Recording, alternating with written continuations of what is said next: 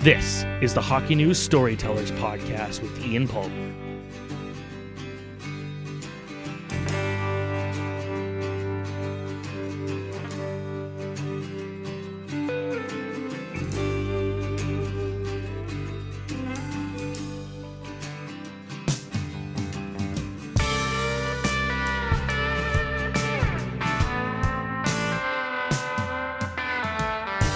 We are in the Paramount Fine Food Center in Mississauga. Mississauga Steelheads are hosting the Barrie Colts. I ran into and caught up with James Boyd. For those that may or may not know James is the general manager of the Ottawa 67s, and he's currently charged by Hockey Canada to put together Canada's entry in the World Junior Championships U20 that will take place in Edmonton, Alberta over the holiday season. James, thanks for joining me. Glad to talk hockey, Ian. Well, let's get right into it. So when you get into the car tonight after watching this game, your team is playing, the 67s are playing as we speak, and you start driving away. It's pretty neat to think that you are now charged with putting together Canada's entry into the World Juniors. It's been a long road for you, and where did it all start for you in your coaching management pursuits? Well, it's the way that happened was when I was finished playing in the OHL. The last team I played with was the Belleville Bulls. And I went to the University of Guelph, and when I was graduating from the University of Guelph, I got a call from the folks in Belleville, and they were looking for an assistant coach. Actually, the assistant coach at the time, Freddie Boymstruck, former Toronto Maple Leaf, was a train engineer. A baby bull, no? That's correct, right. Yes. So Freddie was moving out of town, and so I took the position with the intention of doing it for a year and then getting what my mom would call a real job. And then 1 year turned into two, and I worked with Lou Crawford there, a great coach. He went on to the St. John's Maple Leafs, and then Jimmy Halton took over, and I was able to stay there. And next thing you know, here we are 20-something years later, and I've been an assistant coach, an assistant general manager, and now general manager, and it's been a wild ride.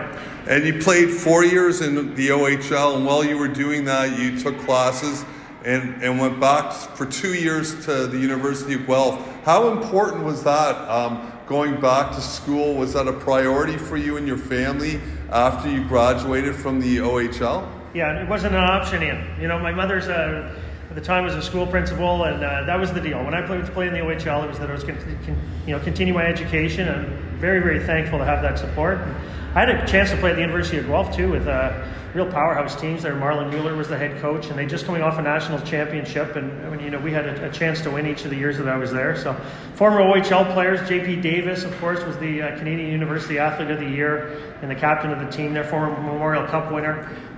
We had a number of other excellent players, so I really enjoyed my time at Guelph. But that's why I'm such a big advocate of education and the players continuing. And if they're able to finish a year of school while they're playing in the OHL, then they're able to graduate faster and get on with their pro careers or their coaching careers. And I always say, if you can't wake up and do grade 11 history, grade 12 math, and play in the OHL or wherever you may be playing junior hockey, it's going to be a hard time to go and play pro hockey as well, because it's all about the discipline and managing your day, managing your time. And if you can manage the challenge of those grade schools courses, you'll be a better pro afterwards. 100%. It's time management. It's being organized, but it's also staying busy. I think the more you do, the more you can do is kind of the mantra I like to use for our players. And the opportunities there. Our teams pay for all the courses. So take full advantage and complete as much of your education as you can. And also the opportunities that exist at Canadian University for our players. The programs that are available and the opportunity to play hockey, it really is tremendous. And so who are some of your influences over the years in coaching and also now management? You put together a great Ottawa 67s team, and too bad the season got cut short by COVID. Because I think with some of the players you had on that team and the team you built, you were on your way to doing great things in the playoffs. But who are some of your influences that you've looked to over the years? Well, of course, we pick up a little bit along the way, a little bit from everybody. But I was fortunate in junior. The first year I played in Kitchener for Joe McDonnell, of course now scouts with the Dallas Stars, but was a long-time Detroit Red Wings scout. So Joe knows an awful lot about hockey. We all know that. And I played a year in Belleville, a year in Ottawa. Actually, Peter Lee was the coach, but Brian Kilray was the general manager. Yeah. And then from there, of course, the late great Larry Mafety in Belleville, and of course Marlon Mueller, who's one of the more successful coaches in youth sports history. So I played for some really organized and excellent coaches with different styles, and then of course the coaches that I worked with, Lou Crawford. At the time when I began coaching in Belleville, his brother Mark was winning a Stanley Cup in Colorado, and so really exposed to some high-level coaching there. And then Jim Halton, of course, did an excellent job with the World Junior team. Then Dave, I worked with Bud Stefanski in Toronto St. Mike's. They were just coming off a league championship. And then, of course, with Dave Cameron, where we hosted the Memorial Cup here. And so you take a little bit from everywhere. But his mentors now, I got to say, Brian Kilray, who's on staff in Ottawa, and it really gives you an honest opinion, maybe too honest opinion, about everything from player personnel to how to operate the team. He's been a real mentor, and I really appreciate his insight. And of course, we have a good mutual friend, Paul Henry, I'm sure has shared a lot of good stories and good insights over the years for you to follow and implement in your management and coaching. Well, that's it. Paul is from the same hometown there, so I went to school in Penetanguishene. Paul's, of course, a legend there, like he is in most arenas around the world. But I've had a chance to, spend a lot of time with Paul. He's kind of a surrogate father to me growing up, and of course now we travel the world together. Been to Europe, and I always pick his brain. But definitely, there's when it comes to scouting, evaluating players, and evaluating.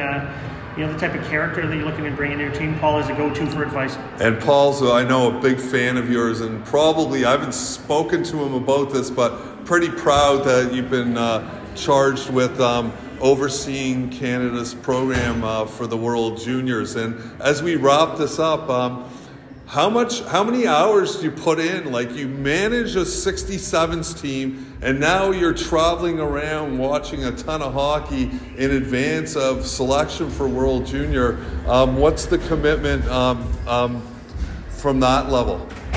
Well, you know what? A lot of it dovetails with what I'm doing with the 67s. I'm in the rink every night, which I always have been, watching games. But now it's more of organizing the information and communication. So we've really got a multi-pronged approach here. We got Al Miller, of course, based out of Calgary, who's overseeing the program, and Al is really, spends the majority of his time organizing the team and gathering information. We got Scott Salmon, of course, the key executive with Hockey Canada, who's out there as well, and then myself in Ontario and spending a little bit of time in Quebec, but we've got a GMs group in each of the leagues as well. Right. So we connect with that GMs group. They put names forwards, let us know who's playing well, let us know, who should be on the radar, and then we get out there for those looks. And then, like I said, it's organizing the information and making sure that we're getting it right when those camp invites go out. That's going to give us the chance to ice the best. So you're part of a management team, and Alan Miller is overseeing it.